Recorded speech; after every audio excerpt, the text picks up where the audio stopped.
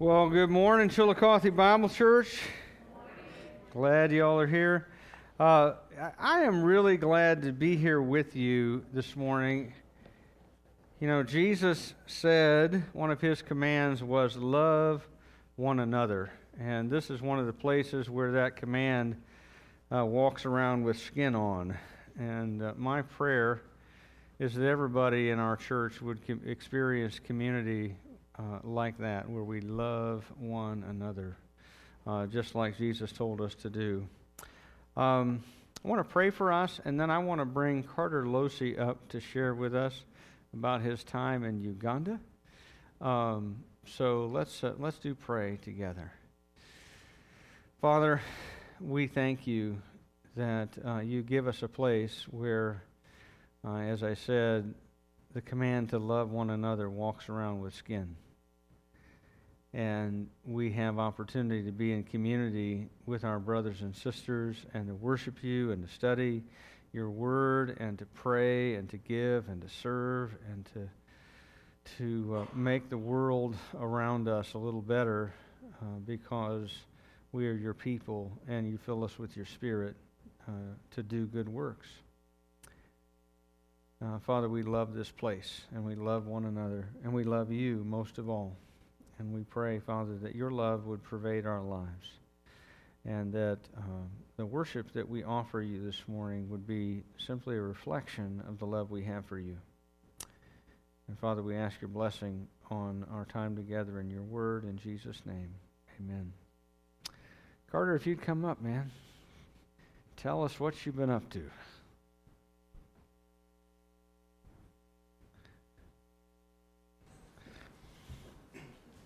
So we got back into Chicago on I think it was the 8th of August. I really enjoyed my time in Uganda, but I'm very, very happy to be back in the United States. If there's one thing I learned, it was I'm blessed to have what I have here. Uganda is a very different place, everything from infrastructure to lifestyle. America is much different, and I'm very blessed to have what I have. So we flew to Kigali, Rwanda. We spent the night in Rwanda first night, and then the next morning we went to the Genocide Memorial, which was extremely sad, but it was very well made. It was very beautiful. They did a very good job with it. They were very upfront about what happened, which is great. Then we went to Kabale, Uganda, where we spent most of our time working with a guy named Eddie, who is running his own child care and development business, organization, I should say. So most of the time we were filming with Eddie, shooting interviews and just filming some of the different places where he wants to put buildings, and then also just getting some footage of the kids and him interacting with them. And then I focus a little bit more on the business side and consulting, helping him through his business plan and comparing it to what I know and what he knows. And then Sunday, I got really ill. It was very difficult. I appreciate everyone who prayed for me that day. It was not a fun day. I was really worried about whether I could finish the trip, and it's not like I could exactly fly home 3 days early. But luckily, later that night, we had some doctors come, and as soon as they walked in the room, I just felt so much better. God was with them, and I slept great that night. We got up, we went to Mbarara, which is about 2 hours away.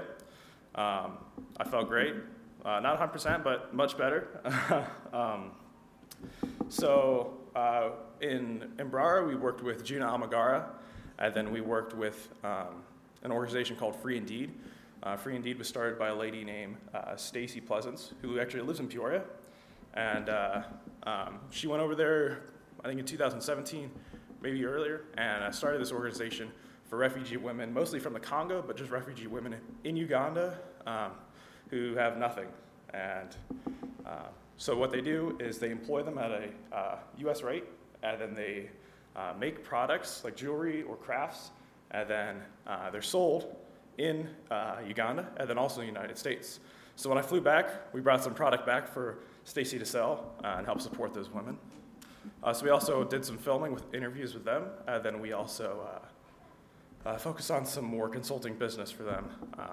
Overall, it was a really good trip, minus getting sick. That was very painful. It was not fun. Luckily, I'm better. I wasn't feeling great last Sunday, but I feel 100% now.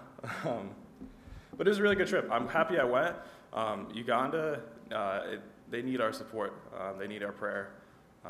There's a lot of people that need our prayer. So, all right. Second, Carter. Okay. So, just give us some details here. How many orphans does Juna Amagara work with? I don't know the exact number off the top of my head. I think 100 or so? It's close to 1,000, I think. Oh, 1,000. I know there's a couple. They have some different locations. We actually went to a high school and orphanage where there's 300 there, and there's some other places too. Oh, wow. Okay, well, let's pray for Carter and let's pray for Uganda together. Father, you have your people all around the world in comfortable circumstances as here, and in very challenging circumstances as in Congo and Uganda and Rwanda and other places. Father, you have your people there to do good works as your children, as an outcome of their salvation. The fact that they know Jesus leads them to do these things, like caring for the widow, the orphan, the refugee. Father, there are thousands, even millions of needy people all around the world, and gave Carter an opportunity to work with some small portion of them. Father, we pray you would bless Carter as he heads back to school and heads into pursuing the goals that you have for his life. Father, we pray that this trip would be used of you to shape what those goals are going forward. But also, Father, we pray your blessing on Juna Amagara and these other ministries that he worked with in Uganda. We pray for them to prosper and to be able to reach and touch even more refugee women and orphans, that homes might be found for the orphan, that help might be given to the widow and the refugee. And Father, we pray for your work to go forward. In Jesus' name, amen. Thanks, brother. Appreciate you. All right. Well, this morning we're going to spend some time together in God's Word looking at something that I think is truly amazing. We're going to be looking at the longest prayer by Jesus in the entire Bible. We're not going to look at all of it, at least not this morning. We're not. Eventually, we'll get through all of it. But I think one of the things that makes it fascinating, as you read the Gospels, you discover that Jesus prayed a lot. Is that a safe statement? I think so. Jesus prayed a lot. In fact, he prayed so often and so well that his disciples came to him at one point and said, "Lord, teach us to pray." Do you remember this one? Right? And he teaches them a prayer, although it's not one that he personally prays with them. He teaches them how to pray. He gives them one to pray. But most of his prayers that we have recorded for us are actually very short. They're just a sentence or two. You have, for example, his prayer at the raising of Lazarus. You have his prayers from the cross. You have his prayer in the Garden of Gethsemane. But most of what's recorded there is just a sentence or two. Here you have paragraphs of Jesus' prayers where he pours out his innermost thoughts at that moment to God in front of his disciples, and they write down what he said. We have probably, if you add all of the other prayers of Jesus up together, they don't equal the length of this one. And so this chapter, John 17, is traditionally called Jesus' high priestly prayer. Some call it the Holy of Holies of sacred Scripture, where you actually get to see into Jesus' own mind for a whole chapter. And what we see there, we see the veil that largely surrounds Jesus' prayers parted, and we enter into his thoughts for just a minute or two.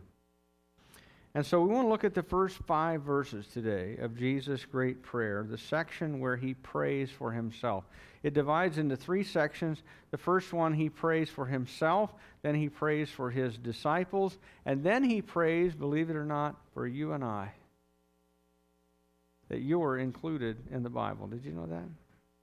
That Jesus prays for you. We're going to get there eventually, but we're not going to get there today. What we're going to see today is how Jesus prays for himself. So let me read the text and then let me pray for us. When Jesus had spoken these words, he lifted up his eyes to heaven and said, Father, the hour has come. Glorify your Son, that the Son may glorify you, since you have given him authority over all flesh to give eternal life to all whom you have given him, and this is eternal life, that they know you, the only true God, and Jesus Christ, whom you have sent.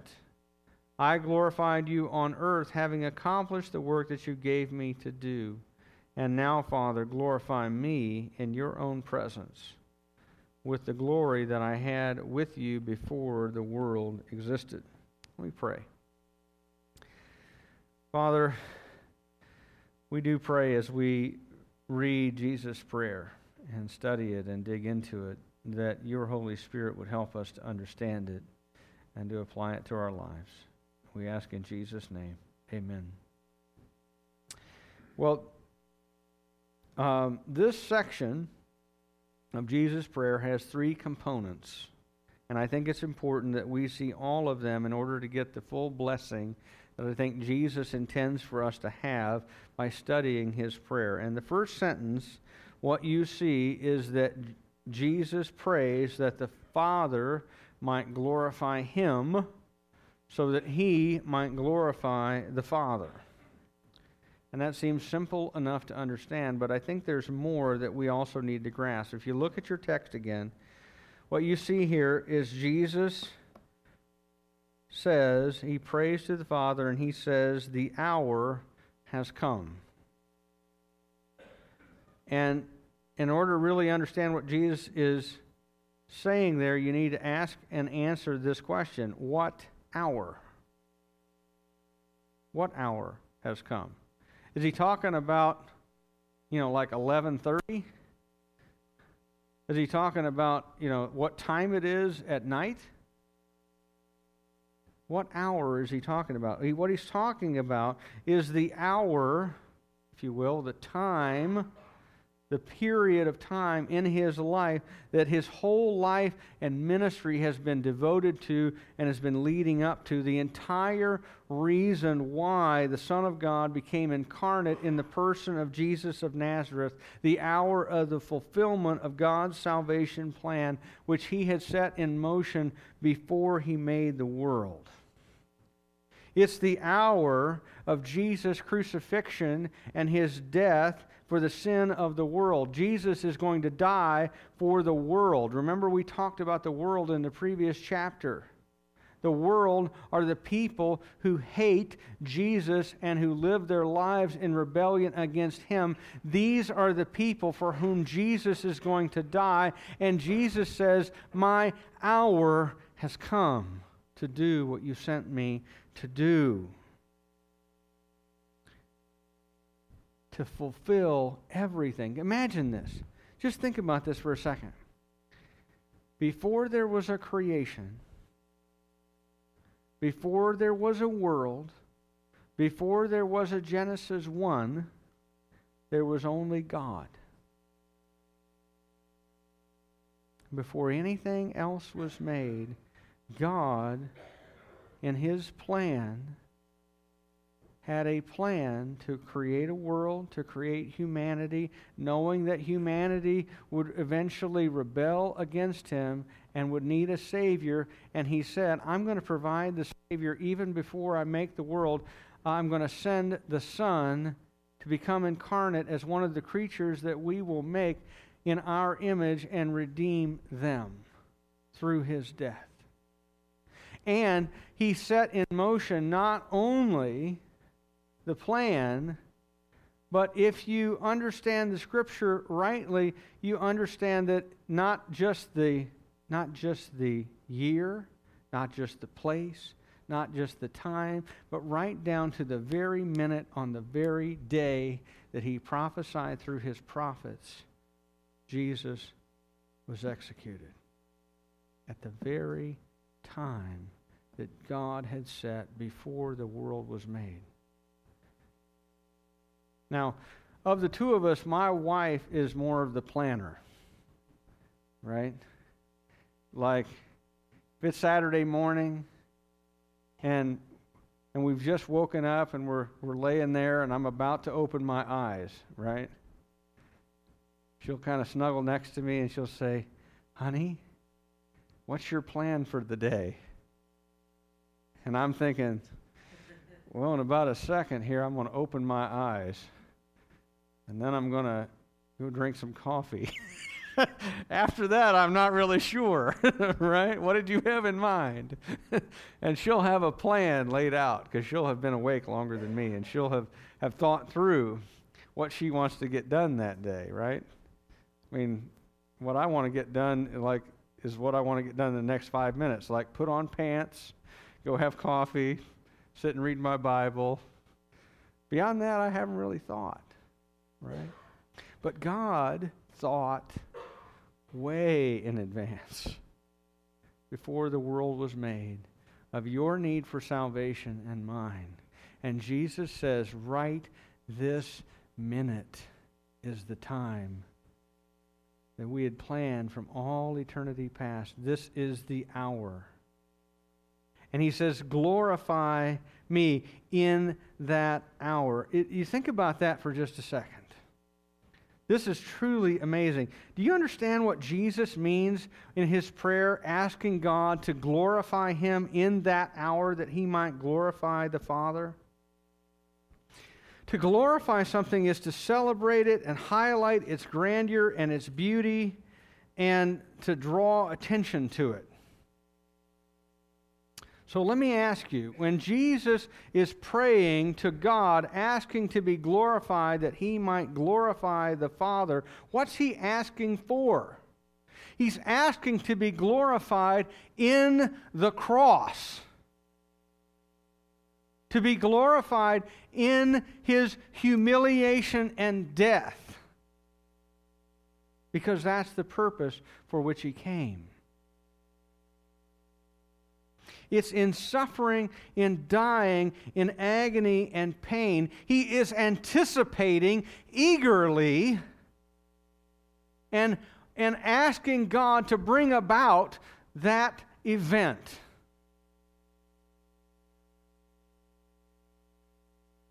I don't like to get a hangnail.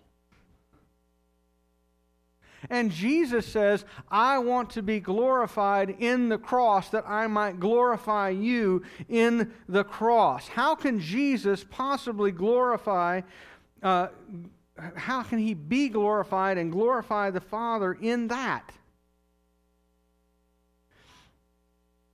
It is this, is that in his suffering it highlights and celebrates and reveals something about the grandeur and beauty of the triune God. And what it reveals is this, that God is holy in his wrath against sin, and it cannot be compromised with, it cannot be bargained with, it cannot be reasoned away. Absolute holiness is mandatory in order to stand in the presence of a holy God. Sin cannot be dealt with any other way than through death. And God will not grade on the curve. And human beings, by contrast, are infested with sin in every part of who they are, who we are. in our bodies, in our souls, in our minds. Every part of us is infested and infected by sin. And so therefore, God is perfectly just in condemning every single one of us to be, as Thessalonians says, shut out from His presence and the majesty of His power forever. Amen? God would be perfectly just to do that. So how is God glorified in the cross?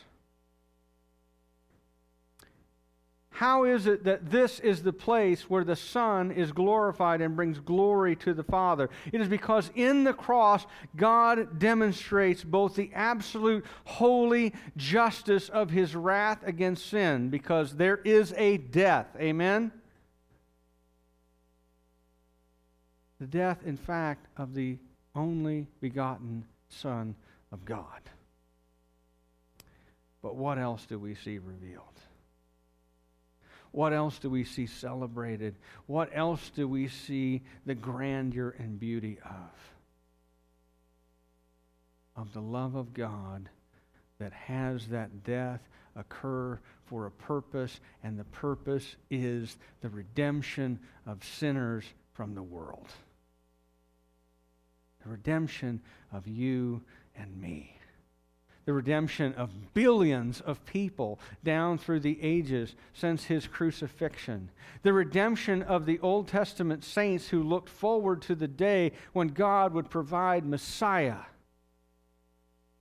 This is, in a sense, the most glorious moment of Jesus' life, is the moment where He hangs naked, dying, and bleeding on a cross, when He is most glorified by God.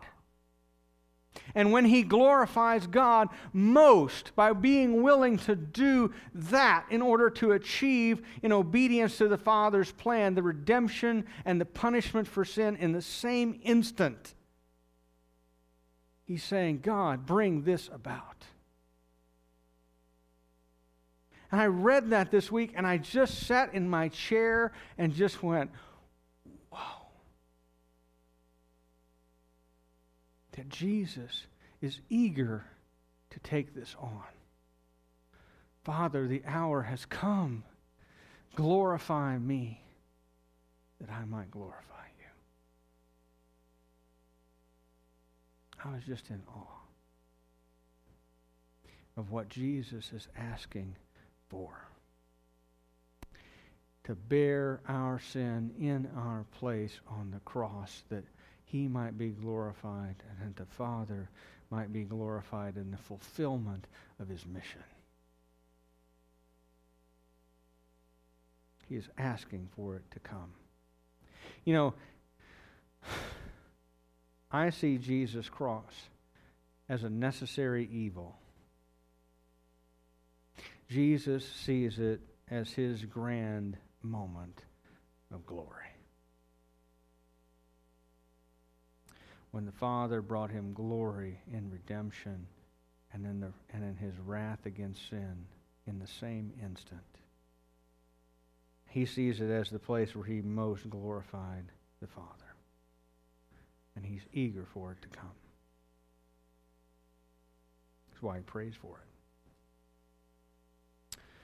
And there's more. Look at verses 2 through 4. We look at what we see there is that Jesus' glorification happens in the church, in the cross, by saving the church. By saving the church. Verse 2, we see the rest of the sentence that begins in verse 1, and it's giving us an additional reason why Jesus asked the Father to glorify Him in the cross, and it is because God the Father has given Him authority over every person. Over every person. That He might save, look at your Bible, it says, all whom the Father has given me. Now that expression might confuse you a bit, but what Jesus is saying is this, is that Jesus has authority to save every one of His elect. Every one of His elect. God has not chosen to save every single person, but He saves those whom He has chosen by His grace, and Jesus is looking beyond the cross to see their salvation that will come through it. He's looking to the salvation of all the people whom God will call to Himself and bring salvation to, and who will therefore form the church down through the ages. In verse 3, we see Jesus define what eternal life is, and we see that it is knowing God the Father, and it is knowing Jesus Christ, whom the Father sent. Now, the word know there is an important word. This is a word that doesn't have simply the idea of knowing some facts about, knowing their name, knowing where they come from, knowing some characteristics about them. This is the idea of relational knowledge, of intimacy, of connection, of ongoing, growing, deeper relationship. You know, every now and then I love to listen to Brad Paisley. And he has this beautiful song that he wrote to his wife. They've been married, I don't know how many years now, 20-some years, I think, at this point. And he has this song called Then, right? And he walks through the stages of their relationship. And he says in the chorus on each verse is, "And I thought I loved you then." Implication being, I love you more now. But I thought I loved you back then. But now I really love you. And then I got deeper in the relationship, and I thought I loved you then, but now I really love you even more. And I relate to that because, you know, when I got married 23 years ago, I thought that I was like the Michael Jordan of romance. Okay, I really did. I thought, man, I got this thing wired. I know all there is to know about love and romance. Okay, and I am going to have a glorious marriage. I mean, how could I not? I have married the world's greatest woman, and I am the world's greatest lover. Right? So it's going to be great, right? I told you before, that expectation was dashed in the parking lot at church where we had our first fight, leaving the reception. Right? But here's what I discovered. That after 23 years, I know this woman. And I love her more now than I did then. And the glorious thing is that the same thing is true on her side. She knows me. She can predict what I'm going to say before I've said it. Well, I know what you're thinking. Right? Why? Because she knows me. And when Jesus is talking about eternal life is knowing God the Father and knowing Jesus Christ, that's what he's talking about. That kind of knowledge. Of a deepening, growing, advancing understanding, not just of who Jesus is, but of him as a person. That there's a relationship that's here, that is thriving and growing deep. A relationship that strengthens over time. That is eternal life. I said this in Sunday school earlier today, but you know what the big deal about heaven is? The fact that Jesus is there. And when we get there, we are with him. We're with him. We're with the person with whom we have built this relationship and pursued and walked with all of our lives. We're with him. And that's eternal life. The streets of gold and all that kind of thing will be nice. But I'll be with Jesus. That's what eternal life is. It's not that I live forever, although I do. It's that I live forever with Jesus. And that I know Him and know the Father, and the whole goal of my life has been satisfied in that relationship with Him that never ends. I never run out of time. Verse 4 is Jesus' announcement that He deserves to be glorified through the cross and by the salvation of the church, because He has already accomplished the Father's plan for Him on earth. He's saying, look, Father, this is the only thing left. I have done everything you asked me to do. I've done it all. I've glorified you in every part of my life and ministry, and this is what is left, is that I might be glorified in the cross through the salvation of the church, and then, last step, return to you. And Jesus is saying, Father, I deserve this. I deserve to be glorified. I have accomplished all the work that you gave me to do. Now look at the last verse we're going to look at today, verse 5. In verse 5, Jesus asked the Father to glorify Him in His return to Him. There's this beautiful complementary parallel that's here in verses 4 and 5. If you look at it, He says, I glorified you on earth, verse 4. Verse 5, glorify me in your own presence with the glory I had with you. So in other words, I glorified you on earth, glorify me in heaven as I return to you.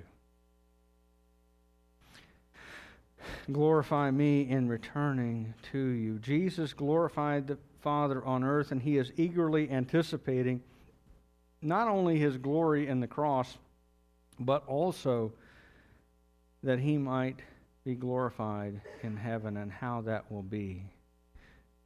Jesus asked Him to return to Him the glory that He enjoyed in the Father's presence before the world existed. Now that suggests some things about Jesus' incarnation that I don't fully understand. In Philippians chapter 2, verse 7, that we read that Jesus emptied Himself, and we don't really understand what that means, except that it seems clear that Jesus relinquished the exercise of some of His divine power as He was here. You know, Jesus, when you look at religious paintings, particularly from like the Middle Ages, whenever you see Jesus, He has like a glowing light around Him and a halo, right? That's how you're supposed to know it's Jesus, right? Because all the holy people have halos. And Jesus has the biggest one. And so you know, okay, that's Jesus, right? Well, Jesus didn't look like that in real life. You know, they always pick, like, if they're going to paint Jesus as a baby, they pick the best-looking baby they can come up with.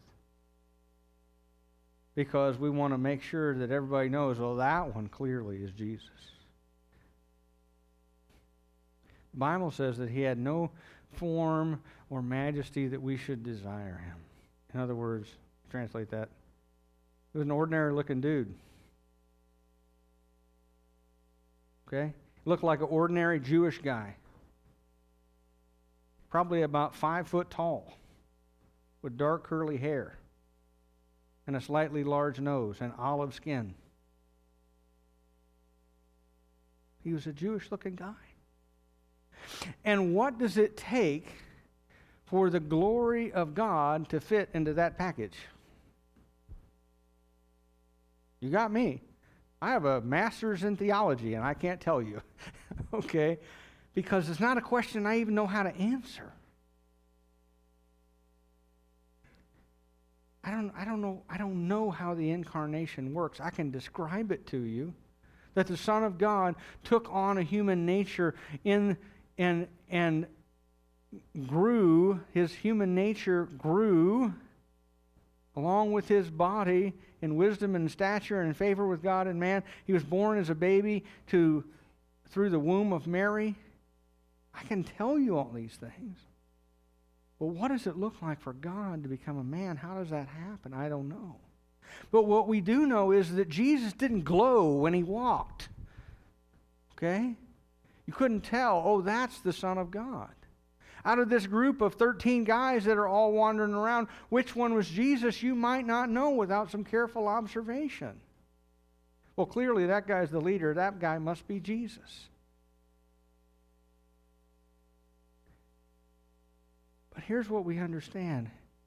He descended further from glory to become one of us than we can really imagine or understand. It is a greater distance in kind for God to become a man than it is for a man to become an ant.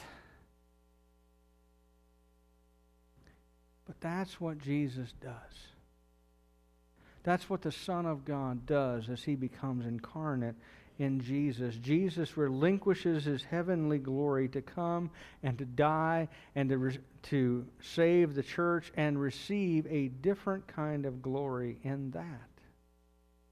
And now Jesus is asking that as he returns to heaven, that he might have all of his glory fully restored.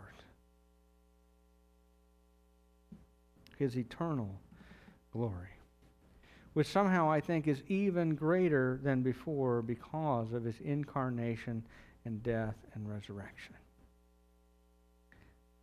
Now, as I said, this week as I studied this passage and really looked at it, I've read this chapter a bunch.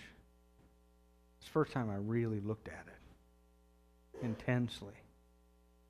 And I just sat in awe of what Jesus is asking, because I think there's so much to learn about Jesus and about the Father and how he received glory in these few sentences. But as we look at this text and how to apply it to ourselves, we might wonder for a minute. Well, first of all, I'm not Jesus. So how does this relate to me?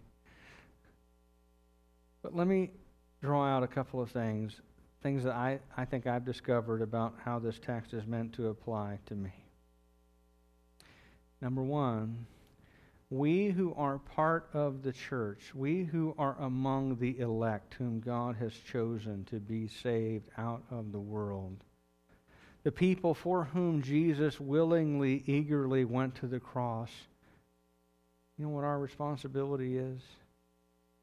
To glorify Jesus. To glorify Jesus. It must never cease to be amazing to us that Jesus died for us, willingly, eagerly, and with great anticipation. He died for us. He prayed to his Father that the hour of his glory in the cross might come. And we should glorify the Lord that he has chosen us and saved us, as the Scripture says, not by works of righteousness which we had done, but according to his mercy. Sometimes when people hear the word chosen or elect or that kind of thing, they get the idea that, well, God clearly saw that, there was something special here. And so God, you're welcome for, having me on the team, right? No, not according to anything that was special or unique or wonderful about us, but according to God's mercy, he saved us. And that should never cease to amaze us. Because, I remember a little bit what it was like for me to be an unbeliever. And I was not only going to hell, I was like working my way there. Trying to get there as fast as possible, right? Ask my mother. She'll tell you, right? And I bet the same is true of some of you. That you enjoyed being a child of the devil until you met Jesus, who saved you and changed you and redeemed you and bought you. And it should never cease to amaze us that God would bring the likes of us into his kingdom. And then being amazed by that ought to cause us to glorify Jesus, to just stand and worship. I love the hymn that we sang, All Hail the Power of Jesus' Name. Let angels prostrate fall. Bring forth the royal diadem and crown him Lord of all. You know why I love it? I grew up singing it, for one thing.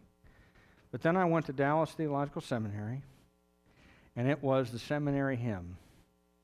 And about once a week, Chaplain Bill Bryan would lead us. It seemed like it was once a week. Might not have been that often. But in my memory, that's how it was. And we would all stand, all 1,500 of us in Schaefer Chapel would stand and sing, All Hail the Power of Jesus' Name. And Chaplain Bill would blow his trumpet. Chaplain Bill went to be with Jesus about a year ago. For all I know, he's the trumpeter at the end. Okay. But we ought to stand and worship God in amazement and give him glory for what he has done to bring salvation to the likes of us. And also, we need to know God and his Son, Jesus Christ, whom he sent for us. This is true, by the way, whether we are believers or unbelievers. Whether we've been Christians a long time, whether we're not Christians yet. Jesus tells us eternal life is knowing him. Eternal life is knowing the Father and knowing him. All kinds of things out there in the world, aren't there? There's a website for every desire imaginable. You're into quilting? Oh, we got a site for that, right? You're into guns and ammo? Boy, have we got stuff for you, right? We already got all kinds of stuff. You're into cross-stitch? We got that. You're into car modification? Oh, man, we got all that stuff, right? And you can pursue all these things. And if you have a lot of money, you can pursue them hard.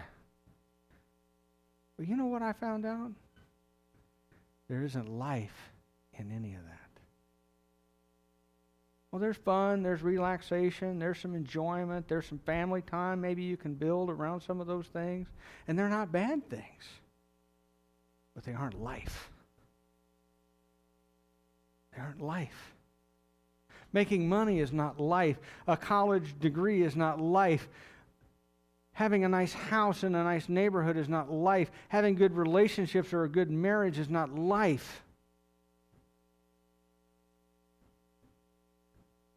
None of these things are life. Life, eternal life, is knowing God and his Son, Jesus Christ.